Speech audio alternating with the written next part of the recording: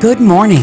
It's time for Awaken with Dr. Joe and Mark Holcraft. Awaken airs the second and fourth Wednesday of the month at 7 a.m. Central with the Executive Director of Real Presence Radio, Mark Holcraft, and his brother, Dr. Joe Holcraft, Professor and Director of the High Calling Program at the Avila Institute. Together with a mix of national and local personalities, connecting examples in church history, contemporary relevance, and lively witness of the saints, Mark and Joe will share how the Holy Spirit is working to awaken in all of us a deeper sense of what we are made for, a life in Christ.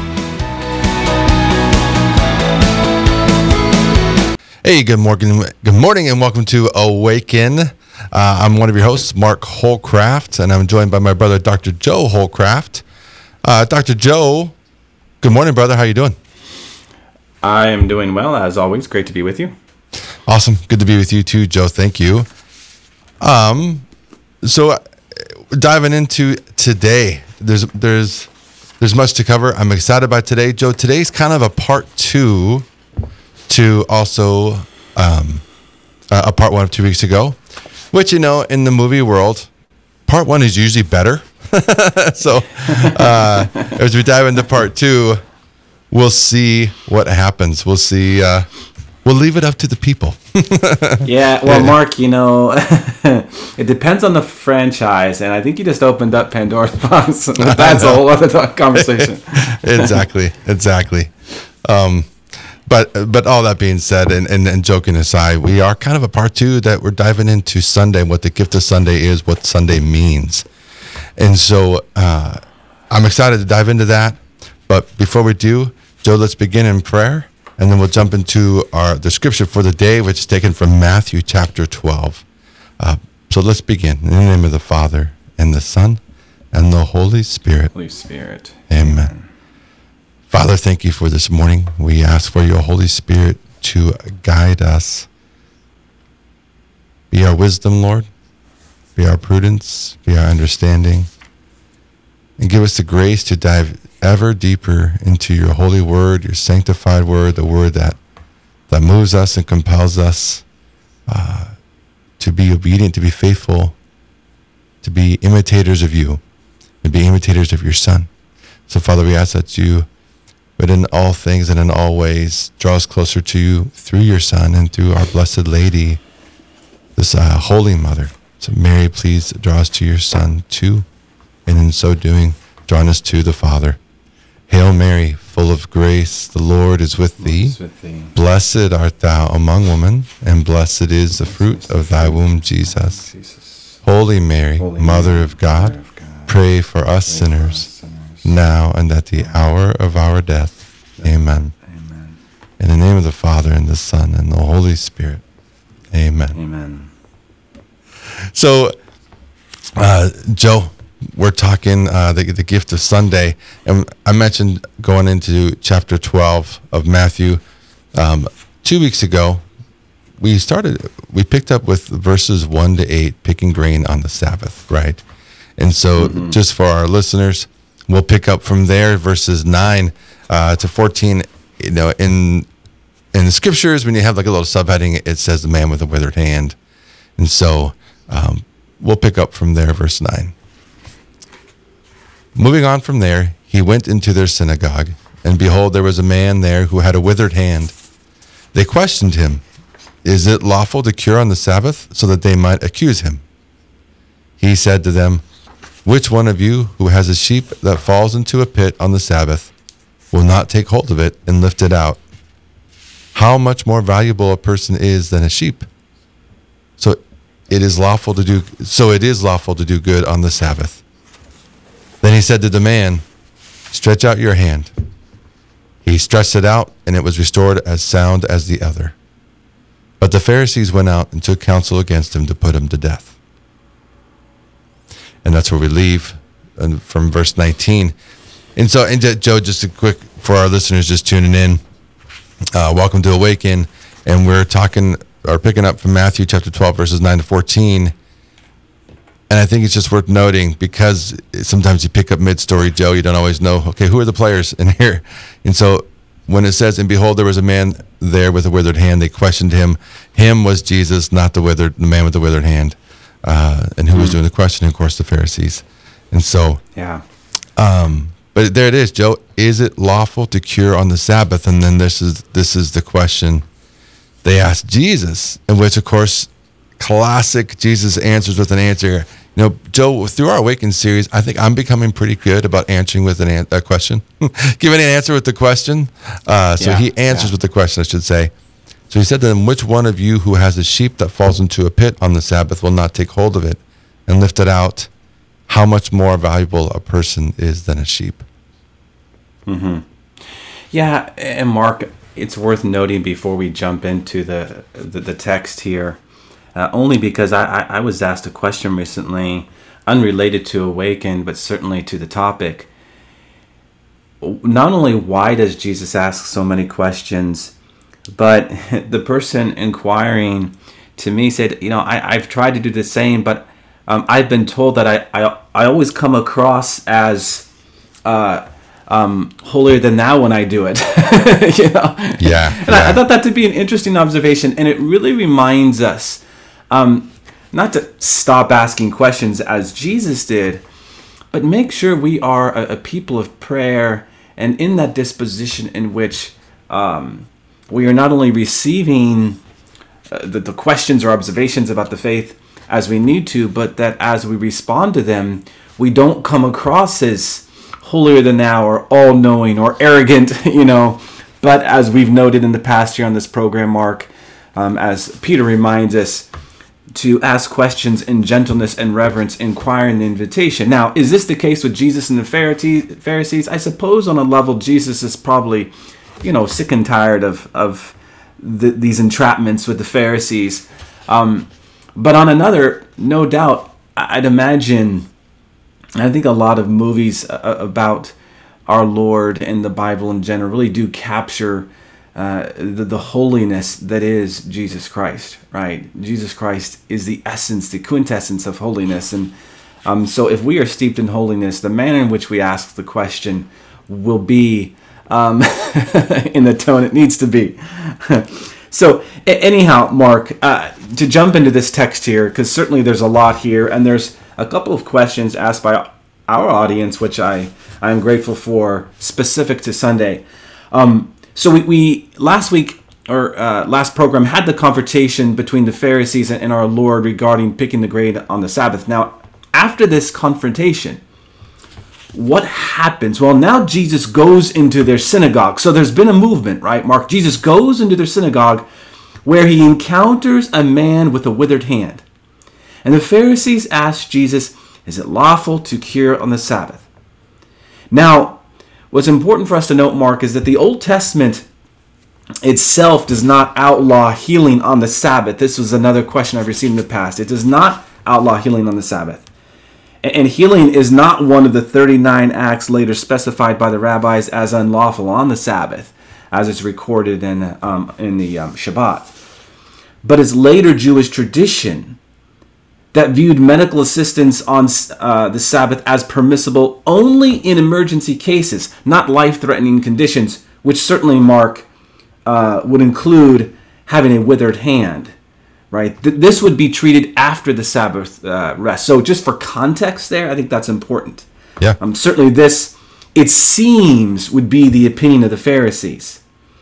No doubt, you hear it in the text, and certainly, Mark, in the Greek, it actually comes through as this kind of hostile tone. Again, in the English language, it's hard for us to grasp this, but in the Hebrew and Greek, we certainly get that. So there is, in this case, from the Pharisees to Jesus, a hostile tone. They, in the end, we know, want to gain legal evidence against our Lord. So, as the verse says, they might accuse him. This is a plotting. This is an entrapment. And so they ask their question in order to provoke Jesus, hoping he will perform this healing. Now, Jesus, as we've discussed already, Mark, responds by noting that they themselves would rescue one of their sheep if it fell into a pit on the Sabbath. So essentially he is saying, if a Jew would save livestock on the Sabbath, how much more should he rescue a man from physical suffering on the Sabbath? For a person obviously is much more valuable than a sheep. And so he then, of course, concludes it is lawful to do good on the Sabbath. So Jesus keeps the Sabbath while rejecting the Pharisaic view of what Sabbath observance requires. Now, as we reflect into this, Mark, there is a very important question that arises in the Christian heart and in the Catholic heart. And that is work on Sunday, right? Something we started to get into last program. We talked about the importance of us as Christians and Catholics withdrawing from, earthly tasks that kind of preoccupy us from the week and really enter into God's Sabbath rest. But at the same time, as we talked about rest, Mark, being this joyful participation in the life of God, because remember, when God rests, he's not entering into some kind of divine siesta. No, he's sharing in the very good of creation itself. I kind of like that image of divine siesta, though. Yeah. What does that look like? the afternoon rest that lasts many hours. No. Yeah, right. No, keep going. Yeah, no. And so ultimately, as we talk about this participation, the good and participation in the joy that is God's creation, we at the same time must remember that as Jesus says in this text that you read for us this morning, it is lawful to do good on the Sabbath, right? In fact, Sunday is a day well suited for charitable works, and this is the question I've received, one of two.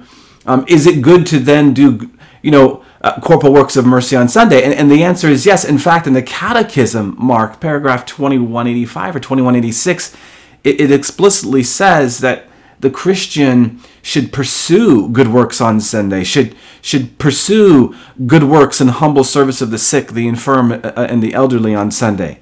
And so Sunday is a particularly good day to volunteer at our local soup kitchen, give alms to the poor, visit the sick, just not in hospitals, but as something I think is very, very important, convalescent homes. I don't know if we've talked about it before, Mark, but if loneliness is the disease of 2022 in the West, as Mother Teresa says, certainly nursing homes, I think, is a place we need to be going. Yeah. In the realm of the corporal works of mercy. And that, exactly. Mark... Exactly. We're talking corporal works of mercy here. Yeah. Yeah, and just to close out the thought, and I pulled up something from Mother Teresa because I loved this piece from Mother Teresa and how we are made to enter into this mystery on Sunday. She was asked on one occasion, "Do you expect to change the world?"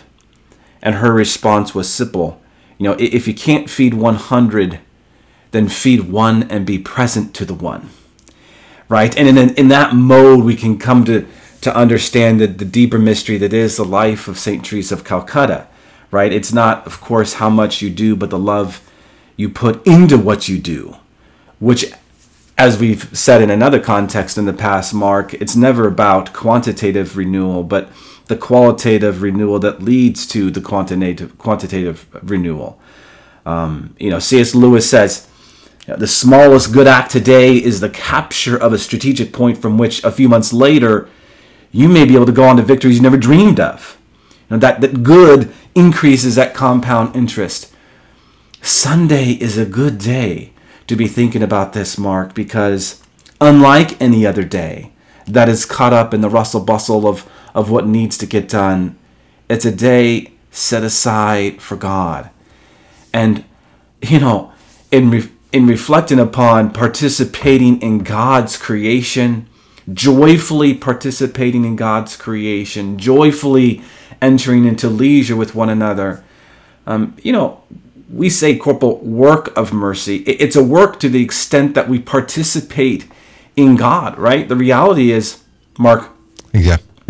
It's a joy to go to the elderly and to visit the lonely and to share in communion with God's sons and daughters, right? And so this is something we need to be thinking about for sure on Sunday. And Joe, I would note the primacy of Sunday to pray, because I can picture many conversations with Catholics, good people, good men, good women, who they find their comfort in the work, and not the rest, and so it's not to bypass the primacy of prayer for Sunday, as the part of the Sabbath experience is worship at Mass for Catholics, right? And so to first engage, like, okay, but even in the works of mercy, the corporal works of mercy, I'm loving what you're saying, Joe. It's just a reminder. It's almost one of those like, but just to make sure we've covered our bases, it's not that you were dictating otherwise in any way, but for our listeners, just to affirm, the primacy of Mass is the core of the Sabbath, and how we, that oneness with the Lord, do this in remembrance of me, and we're one member with Him. In the Mass, we encounter that, we receive Holy Communion, we hear His, we talked about divine siesta, we hear His divine word, Yeah. And so just to engage in that, because then it's there that the corporal works, when they flow from that, that's when it all makes sense, and because there are busy bodies where, I'm a good person, I don't go to Mass, but I'll go to help people. And then, Joe, before we know it, we're actually redefining, even in the spiritual sense, the word good, and so it's just to be cautious and aware of that.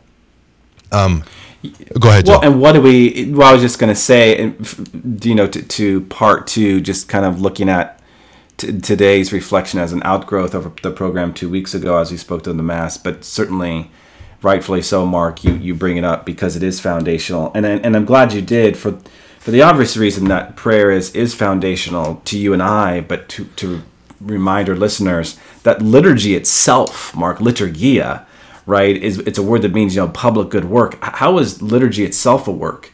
Well, it's the work that is the transformation of our hearts, right? That we, as we speak to it as a public work, is the work of God moving in the world, certainly first and foremost on the altar and then in receiving Him. But as we in our hearts are transformed, we then go forward and proclaim that good work that is the liturgy itself.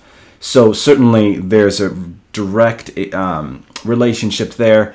And it's to remember, the Catechism, in its spiritual works of mercy, as it references it, it does note that praying for the living and the dead is really the foundational work of mercy in the spiritual life.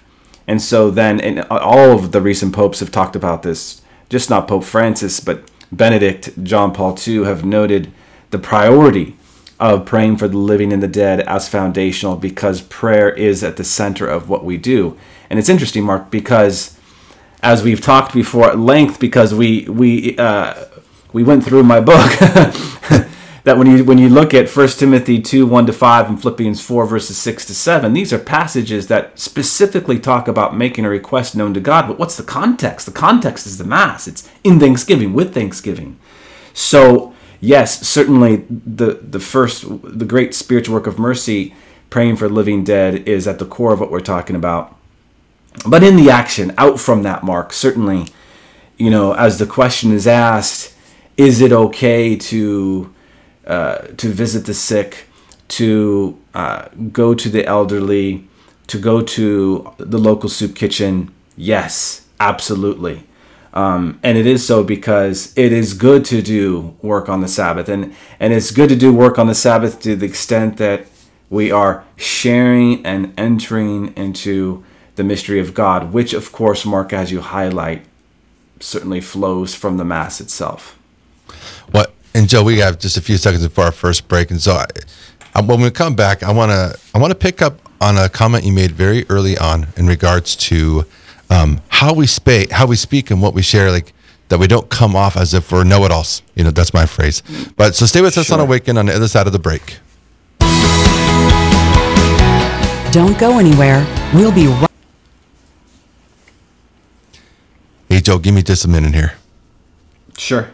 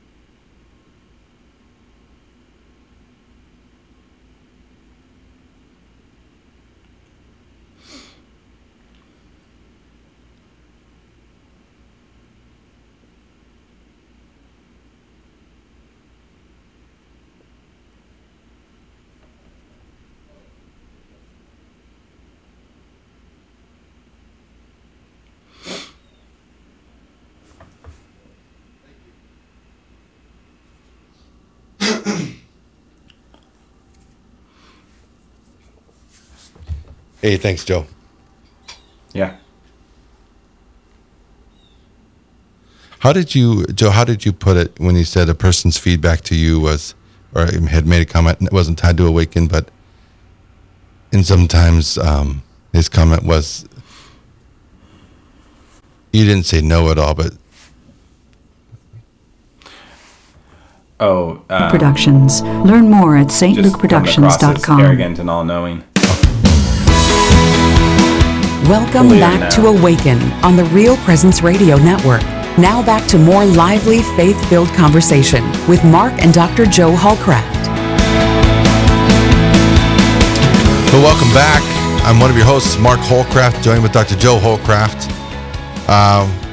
We're having a provocative discussion. I'll tell you why I use that word in a minute, because it's really, maybe it's provocative, but not so much.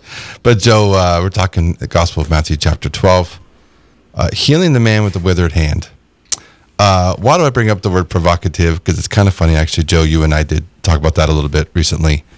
And I say recently in one of our recent programs, but you talked about the feedback that you had in one of the persons that sometimes, like, in how we're communicating ourselves, that sometimes it can come off just really like a know-it-all, or just all-knowing. And I think there's something really important with that, even if it's not intentional.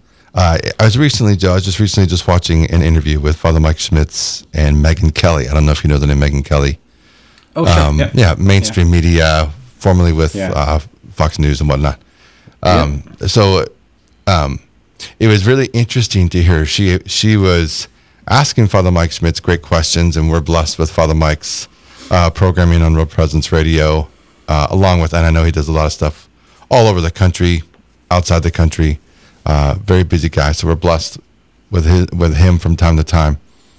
Anyhow, so Megyn Kelly's interviewing him and asks him some tough questions on TV and through her blog or through the podcast, and is like, "Ooh," and how he was able to respond, because it put him in a tough spot. Which, of course, this is what reporters do, and that's part of their job. Sure. Ask a hard question, and he responded with such gentleness. In particular, in light of some of her own history, in light of the faith, because she very much is desiring to engage the Catholic life, which I found interesting. And part of the joke is they were using the word provocative, and their discussion was provocative, hence why I threw that out there.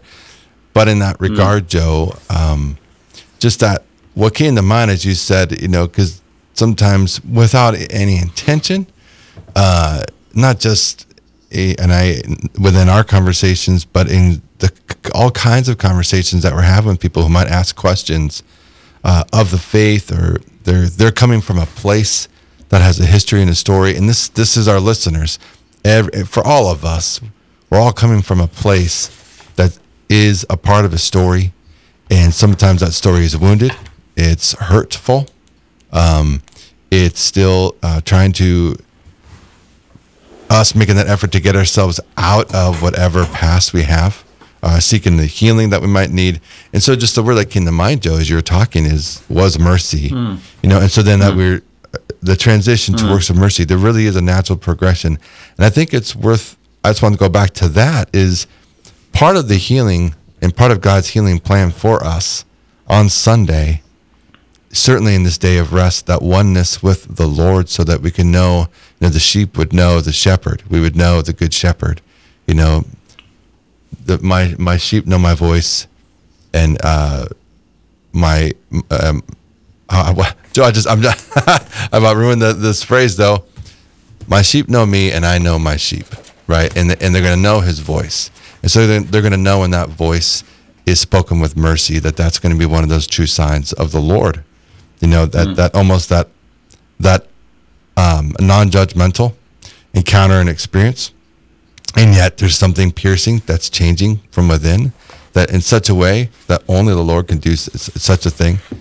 And so then the corporal works of mercy also become a part of that healing for us, or for our story, or it makes straight our story. gets us back online in the right way. And this is the nature of Sunday. It's for lack of better words, it's a major recalibration for us every week. And so maybe that's some of my layman's terms in regards to Sunday. But I think it's important. And I love what you're doing there, Mark. I mean, when you look at the Sabbath, Holy Sunday, obviously, as touched upon last week, you go back to the book of Genesis and the story of creation and the 7 days. Creation itself, Mark, is the first love letter to man, right? It's the first love story that God gave to man. And you use the word story, and it's really important because in the end, what we were made to understand is we can't get out of our own story by manipulating the faith so as to make it outside of ourselves, as if the faith doesn't have every implication in who we are and what we do, when it does have every implication in who we are and what we do. And it's to then say, Mark, if Sunday is the emphatic exclamation point to God's first love letter to man, how better to enter into that love story than to start right on Sunday, and which is to start with the worship of the one true God, that we might enter into a bridal union with our Lord and Savior, that his very body, blood, soul, and divinity might be streaming through our veins, that going out from the churches we go to each and every Sunday, we might truly proclaim his good works. Yes, in the corporal works of mercy, but also in the spiritual works of mercy. We focus on the corporal because that was the question. But certainly, Mark, by using the word story, we must understand that it's not a story we can't get of it. Megyn Kelly, as much as she might try, will never be able to remove herself from her own story. Right. It's only by bringing God into her own narrative each and every day will her story begin to make sense. Mark, everything we do truly is our storytelling of how much God is in us or not in us, right? And that's St. Augustine. So you bring in this point, and I think it's great, and I love that. I haven't seen that interview. I look forward to watching that one. Father Schmitz had the beautiful opportunity to engage her. God be praised. Mark, I just want to say one more thing before I know we're going to get into another aspect of Sunday, which is just what should my Sunday look like? Because that's the question. Right, and right. Dr. Allcrowd, what should my Sunday look like? Yeah. And that's this, Mark, that it is in our human nature to desire comfort. But saintly greatness is never comfortable, right? Because service is never convenient, if you follow. So God wants us to be uncomfortable, that in the end we might bring comfort to others. Entering into that reality really does, I think, set us up for what I want to talk about with respect to Sunday, because Sunday has become the day of just personal comfort. We recline on our lounge chairs. And I did do some homework, actually, Mark, before this program, because I knew it was going to come up, and I was just flabbergasted by this. I think now I forget the number, but something like 17 of the 18 top programs last year were NFL football games, sure. Which is so striking to me, because it highlights that Sunday worship, and I shouldn't say Sunday worship has been replaced by watching NFL football, because you do both. You can do both, but the reality that this is how we're spending our Sundays, post mass or pre mass, and this is a challenge to you, me, all of us, Mark. Right? Yeah, we talk sports all the time. It's part of our story and how we grew up. Yeah, culturally, you're right. You bet.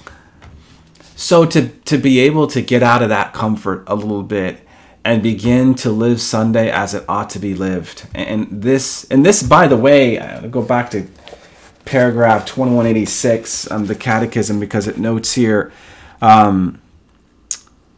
by devoting time and care to their families and relatives, often difficult to do on other days of the week. So there, the Catechism is highlighting that the good works that we do on Sunday should take place right in our homes. That indeed, with every other day filled up with constant, Mark, projects, tasks, errands, all of it, observing the Sabbath rest forces us to set aside that busyness and enter into not more shopping or more yard work or more bills. Mea culpa. I'm not above this by no means. Right. But really entering more fully into the Sabbath and laying out your Sundays. Mark, we plan every other day, right? And maybe we say, well, Sunday is a day we don't have to plan. But why not, say, okay, what family or friend are we going to go visit today? Who are we going to play, I don't know, volleyball with today? Who are we going to play a good game of gin rummy with today? Who are we going to sit down and, play music with today? Whatever it be, that it be set aside once again to enjoy just not the leisurely company of others, but Mark, a leisurely company, and this is really important to understand, one that is influenced by a real sense of holiness, that there's holy conversation. And sometimes holy conversation can be amusing for sure, back and forth, give and take, joke telling, whatever it might be, but it's ordered to holiness. And I think entering into that, what does that look like, certainly is something that we need to be thinking about on Sundays. Well, Joe, it comes to mind too, and we talked about, for anybody who may have been, if they're regular listeners to Awaken, insights into our family. We certainly grew up very sports minded. We were only too happy to engage in sports all day, every day. School was a nuisance in that regard growing up. But I even go back, so now growing up, because I think it's part of what's important is, so engaging in now versus what we remember growing up 35 years ago, even 40 years ago as kids, acknowledging we're in a different time. How we have to engage the world, how we engage and try to live out our faith. In some ways, it's going to look different. We've talked about it to some degree. Aspects of the culture are more aggressive now than 35 years ago. Even access to information and communication. Joe, 40 years ago, generally speaking, there weren't nearly as many channels on a TV as there are now, right? Now you have smart TV and you have access to like 5 different kinds of TV programming, versus just regular cable and all those things. My point and how we sometimes the engaging Sunday is to shut the TV off because it is not as restful. For me, I like the San Diego Chargers. I like the Chargers. I like watching them. Of course, we're in a neighborhood where here most people, it's all about the Vikings. They love the Vikings. And if you're on the western part of our listening area. You said San Diego Chargers, which I fully appreciate because... But it's the Los Angeles Chargers. I know. It's so true, though. It's Los Angeles Chargers, which goes to show my unacceptance of the move to Los Angeles. I was going to affirm you and just say it's the fact that you don't follow the Chargers anymore. But I know. Maybe this I don't follow them as much, right? And of course, so locally Vikings or the Broncos, western side of the listen area, those things. My point being, though, is how many of us, after watching a game, our internal disposition is not one of rest. We're stressed. We're even mad, depending on how we've engaged the game and our team lost or won or they blew it or this, that, and I appreciate, and the Viking fans, it's not unusual to say, oh, they're my worst heartbreak, in that they'll stay committed and if they lose, whatever. But the disposition, we do need to acknowledge like some of these things. So in and of itself, is it bad to watch TV on Sunday? No, but if it's changing our disposition, then maybe we do need to shut it off. Or in this case, children's sports, a couple of my kids have experienced when their sporting events are on Sunday, and this is like city league, school league, but they're doing Sunday morning. Joe, these things they're happening Sunday morning. On your way to Mass, it's not unusual to find baseball games going on. Football games. I've told my youngest son Dominic, it's 5th grade. It's I hope and pray it's a growing experience for him to learn. There's been Sunday morning games, and I'm just like, Dominic, I'm sorry, brother, you're not going. You're not going to go, buddy. And he's like, what? And I don't blame his frustration. It's an opportunity with his friends. It's all opportunities of good, but not when it's above the greatest good. Not when you start to compromise.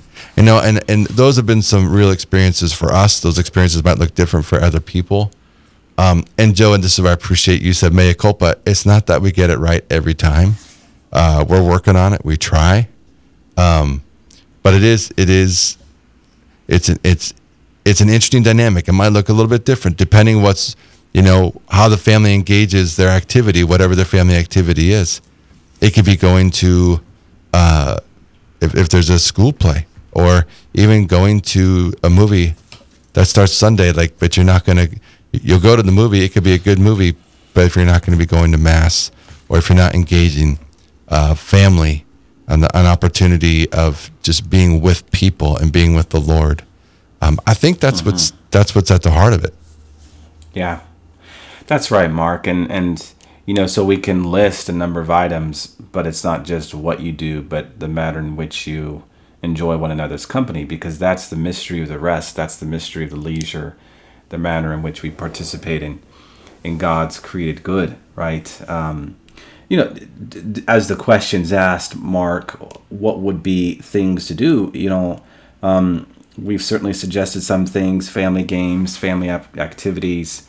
I think going for a hike too, Joe. I was just gonna say, yep. Go to your local park or go for a hike. Yeah, I was just gonna say, I that's something that Jackie and I certainly love to do, and with the kids, just if it's not going to the local park or going hiking, we had the recent chance to go up to Cuyahoga Falls, which is beautiful. But for us here in Northeast Ohio, yeah, right, with all of Jackie's side of the family, we also get a chance. My mother and father-in-law, they have a farm, and so we go to the farm and the cows and just hang out on the farm and all the acreage that they have. It's a beautiful thing to really truly experience God's creation. And also a few other things, visit a friend you haven't seen in a while. I think that's something important to do.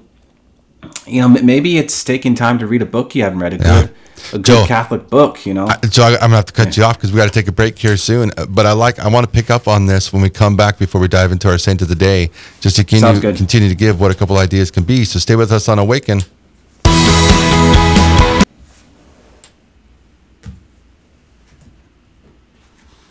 Good stuff, Joe. Yeah, no, this is really good. Mark, I liked your point about just the reference, how you phrased it, wanting out of her story. That's a good way to look at it, because it's, speaking of provocative, it really, the word provoke, it's funny. We always tie it to sexual, has like a sexual context, but really it just means to call forth, or to provoke, actively. Right. Yeah. Well, yeah, to intentionally call something out or call something forth. Yeah. Now, certainly pornography does that in its own way, but it's the word itself. It's just funny, like it in its origin, it really didn't have any of that context or reference. So much is the case now. Well, with the over sexualization and stimulation of too much. Yeah. Yeah.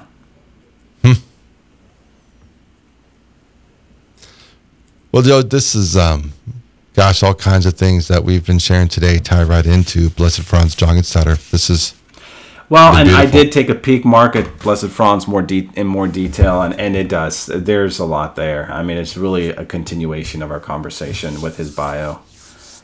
Yeah. I think we're good to go. It's funny, right before you said when you stepped, I'm like, we've been on the second session for a while. I looked down, it was 8:30, and I'm like, yeah, I need to wrap this up. And then you said that, like, okay. No, I don't have my typical clock, and I don't have it out that I usually bring out. And are you hearing Teresa give the signals? Oh, I'm not, Mark. I'm not hearing her. Yeah. Okay, and so I am, and I didn't think you were, which, no worries. Well, I'll hint that when we say have a couple minutes left. I'll give that hint. No, I mean, it's actually hit and miss, Teresa. It's hit and miss that he does.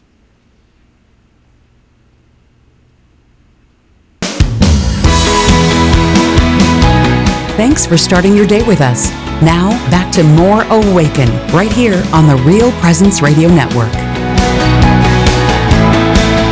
Welcome back to Awaken. If you're just tuning in, we are talking about really the gift of Sunday, building from the Gospel of Matthew, chapter 12, verses 9 to 14. And we're just giving out ideas, like what are some things that we can do on Sunday that can really engage in the true nature of rest? And Joe, I was liking, even just the image of going to the farm, of course that's going to resonate here in the upper Midwest. It's home, and there's just something that's very, very not just intuitive, but that to go home is a place of real rest.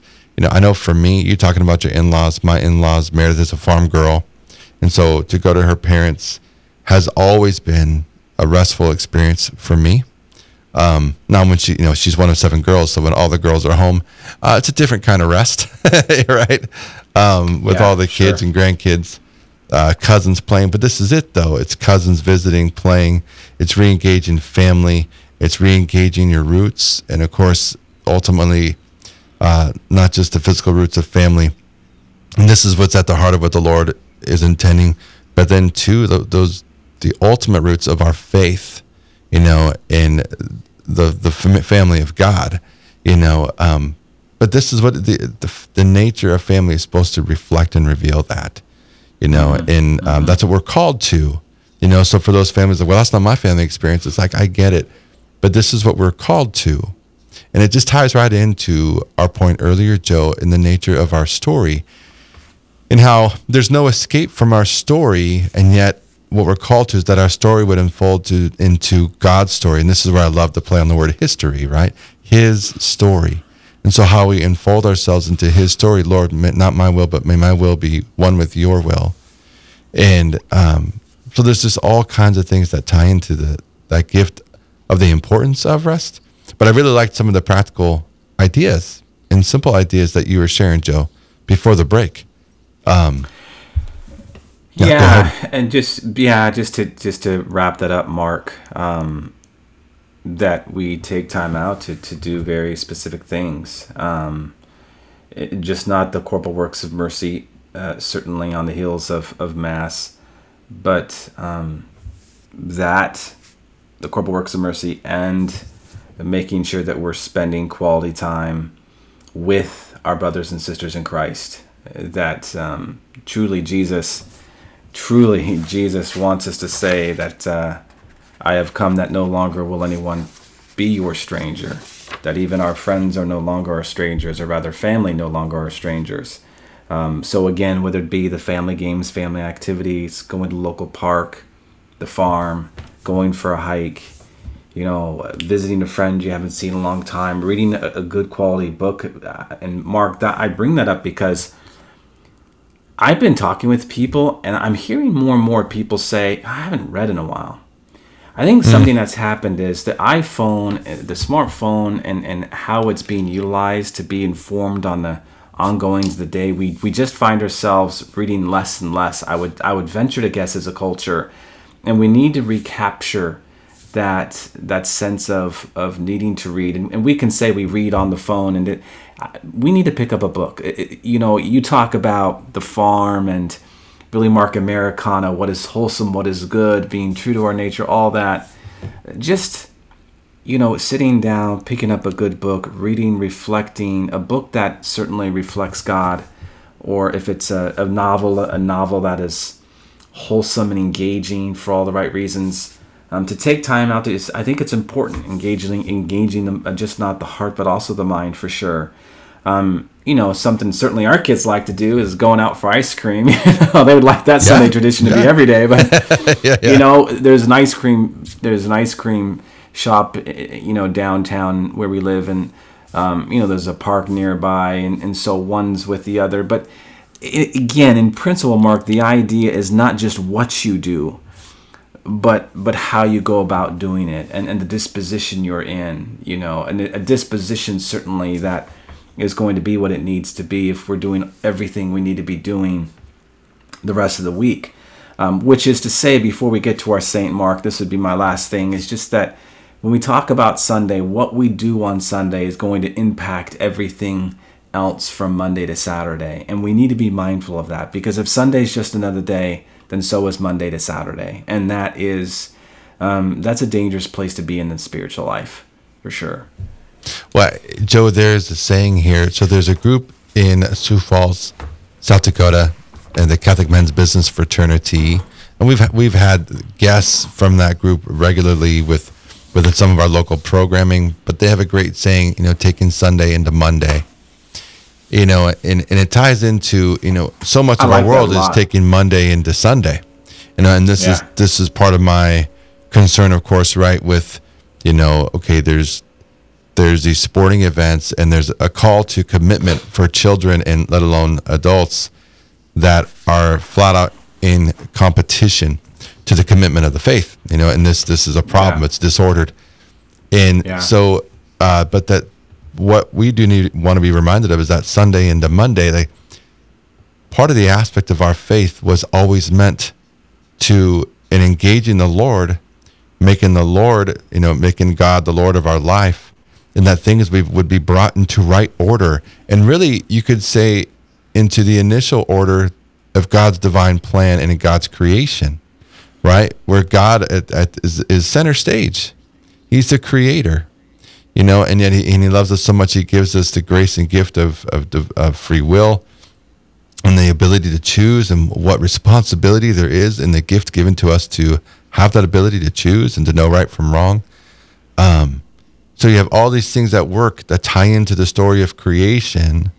And so the Lord's brilliance of giving us Sunday to really restore his creation, to restore us and to renew us. And so there's just so much there, but it's countercultural, Joe. It's just so countercultural to the time we're in, but it's not hopeless. And that's what I want to go to our saint now, Joe, because I think he is a fabulous example of what we are talking about. And when the tides seem strong, the tides of sin, the tides of an atheistic culture, the tides of all these things that can be rather overwhelming. And I know you and I have had our conversations as we pray through, but it's not just you and I. So many of us, even those who may not consider themselves faithful or religious, are sensing what is going on. All that was normal does not seem to be normal. Well, it's because certainly the influence of a godless culture wanting to, take out Sunday, this sacred day. But for us to remember, Sunday isn't going anywhere as far as the Sabbath. And but we need to allow ourselves to really be influenced by Sunday, to let the Mass affect us, let ourselves be rested up and affected, that it's not a failure, it's not unsuccessful to not work on Sunday. Some of those lies that are out there. Our saint of the day, if you will, Blessed Franz Jaggersdotter, if I'm saying that right, Jaggersdotter. I'm sure if I had an Austrian accent, it would be much better, Joe. So I want to talk a little bit about him because of the example he is. And it's really interesting, Joe. So he's born in 1907. He was born as some would say an illegitimate child because he was born out of wedlock. He grew up in a small town, kind of a farm town in Austria, and was kind of known as a wild child growing up as a teenager. He grew up in the Catholic faith. He took on his father's surname. That's where the Jaggersdotter comes from. But as a teenager, also he in turn had a child out of wedlock, but then married another woman, a woman who would ground him. Her name was Francesca. He got married as a young adult and was really just started taking his faith seriously, and his faith just changed. He, regular mass goer, daily mass goer, started developing a relationship with the local priest, got involved in his own community as far as even a basic level of civic leadership, not like a mayor or something, but just getting involved in the community. Had 3 children, and he offered to adopt the girl, but their family did not eventually adopt. But I share that only because you see the change of his story, Joe. We're talking about story, right? Then we see as within his marriage, he has these three girls. He gets called up in the German draft. At this point, he's living during World War II, and right before World War II began, or beginning World War II, Germany is seeking to annex Austria, and it was known again. And he claims and credits his faith as instrumental in. He was the only adult in his village that voted against the annexation. He was the only adult. So everyone else voted for Germany's annexation of Austria. So then Austria would be brought under German rule and under the Nazi regime. And in this, he's writing. He is a pretty prolific writer, Joe. Not that he wrote books, but just in writing letters as a point of communication. He gets invited into the German army. He's just learning about what the German army seems to be about in regards to its Nazi regime. He does go through boot camp, and then it was through his experience at boot camp that he really saw it for what it was, saw the Nazi regime for what it was. He came back and he said, as a Catholic, I can't in good conscience go back to that. And I don't know how, as what he's seeing around him. He's going to Mass on Sunday, Joe, and he's seeing these different people, other Catholics that are going with the flow, right? Yeah. And so he's starting to engage conversation with the people around him, and he starts getting, the authorities around him start getting pushy, and he's talking to his wife, and he's sharing with his wife, like, this is not good, and while a lot of our surrounding is kind of bowing down and coalescing with what's going on, I can't. And he says, if I get called back, I'm going to have to deny going back. And I know what that might mean. That might mean I'm going to die. Well, for the sake of time, Joe, he does get called back. He tries to bow out. He even, he had good relationship with their mayor, who had a little bit of sway, but essentially the Nazis got him and they imprisoned him. And after he continued to deny being active as a Nazi soldier, he would eventually be beheaded. And so he was beheaded in 1943. And then, why is he blessed? He was beatified in 2007. But Joe, his story, I think, is while it's unique, every story is unique, it's very appropriate for our times in so many ways. But in particular, not just because of the social conditions of what we see and what we, whatever thoughts we have, but the social conditions that he dealt with, but how he engaged his pursuit of holiness, Joe, how he brought Sunday to Monday. Much can be said here, and yet we have 3 minutes to say it, Joe. Well, it's Sunday to Monday, Mark, and I love that phrase, by the way. But in saying that, then, to live a life that's countercultural. Living Sunday as we ought, as we've been talking about it, Mark, these last few programs, truly is to live Sunday that is counter to culture, right? We often use the word, or phrase, be a sign of contradiction. The word contradiction, contradictum, right? It's against the word, right? We are a sign of contradiction to the extent that we enter into the mystery of the word, literally speaking, because if the culture itself is in contradiction with the word that is Jesus Christ, contradictum, that we need to enter into the mystery of the Word and everything that embodies, certainly first and foremost on Sunday, that then everything else that reflects how we live Sunday is contradictum, or rather countercultural, because the culture itself is in contradiction or contradictum against the Word.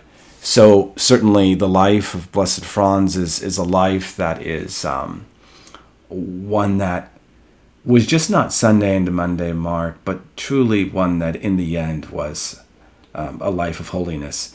And I raise that point before we wrap up because as we talk about everything we talk about with respect to what it means to keep the Sabbath holy, we have to remember and never forget that in the end, it's about holiness, right? He made the seventh day hallowed that we might enter into his own holiness. And that mark is the place from which we will experience the joy, the leisure, the amusement that we so long for. And one that cannot be met by who wins a football game, mea culpa, or who doesn't make the playoffs or whatever it might be, that we have to take a step back in that virtue of recollection and be willing to ask those hard questions. And not that we can't enjoy that, so to speak, but as you noted, all things in temperance, all things in moderation, all things in balance. And it's what we strive for. I mean, Joe, the witness of Blessed Franz, there's so many things that I know I would have liked to have gone into. The things he was accused of. He was accused of being negligent to his duty, to his country, to his family, and not just amongst Nazi leaders, but he was accused by some of these things amongst his own friends, family, but yet how God was the Lord of his life. So Blessed Franz Jagensdottir, pray for us. Joe, gift to be with you and with our listeners. Thank you. God be with you. As always, brother. Yes, peace.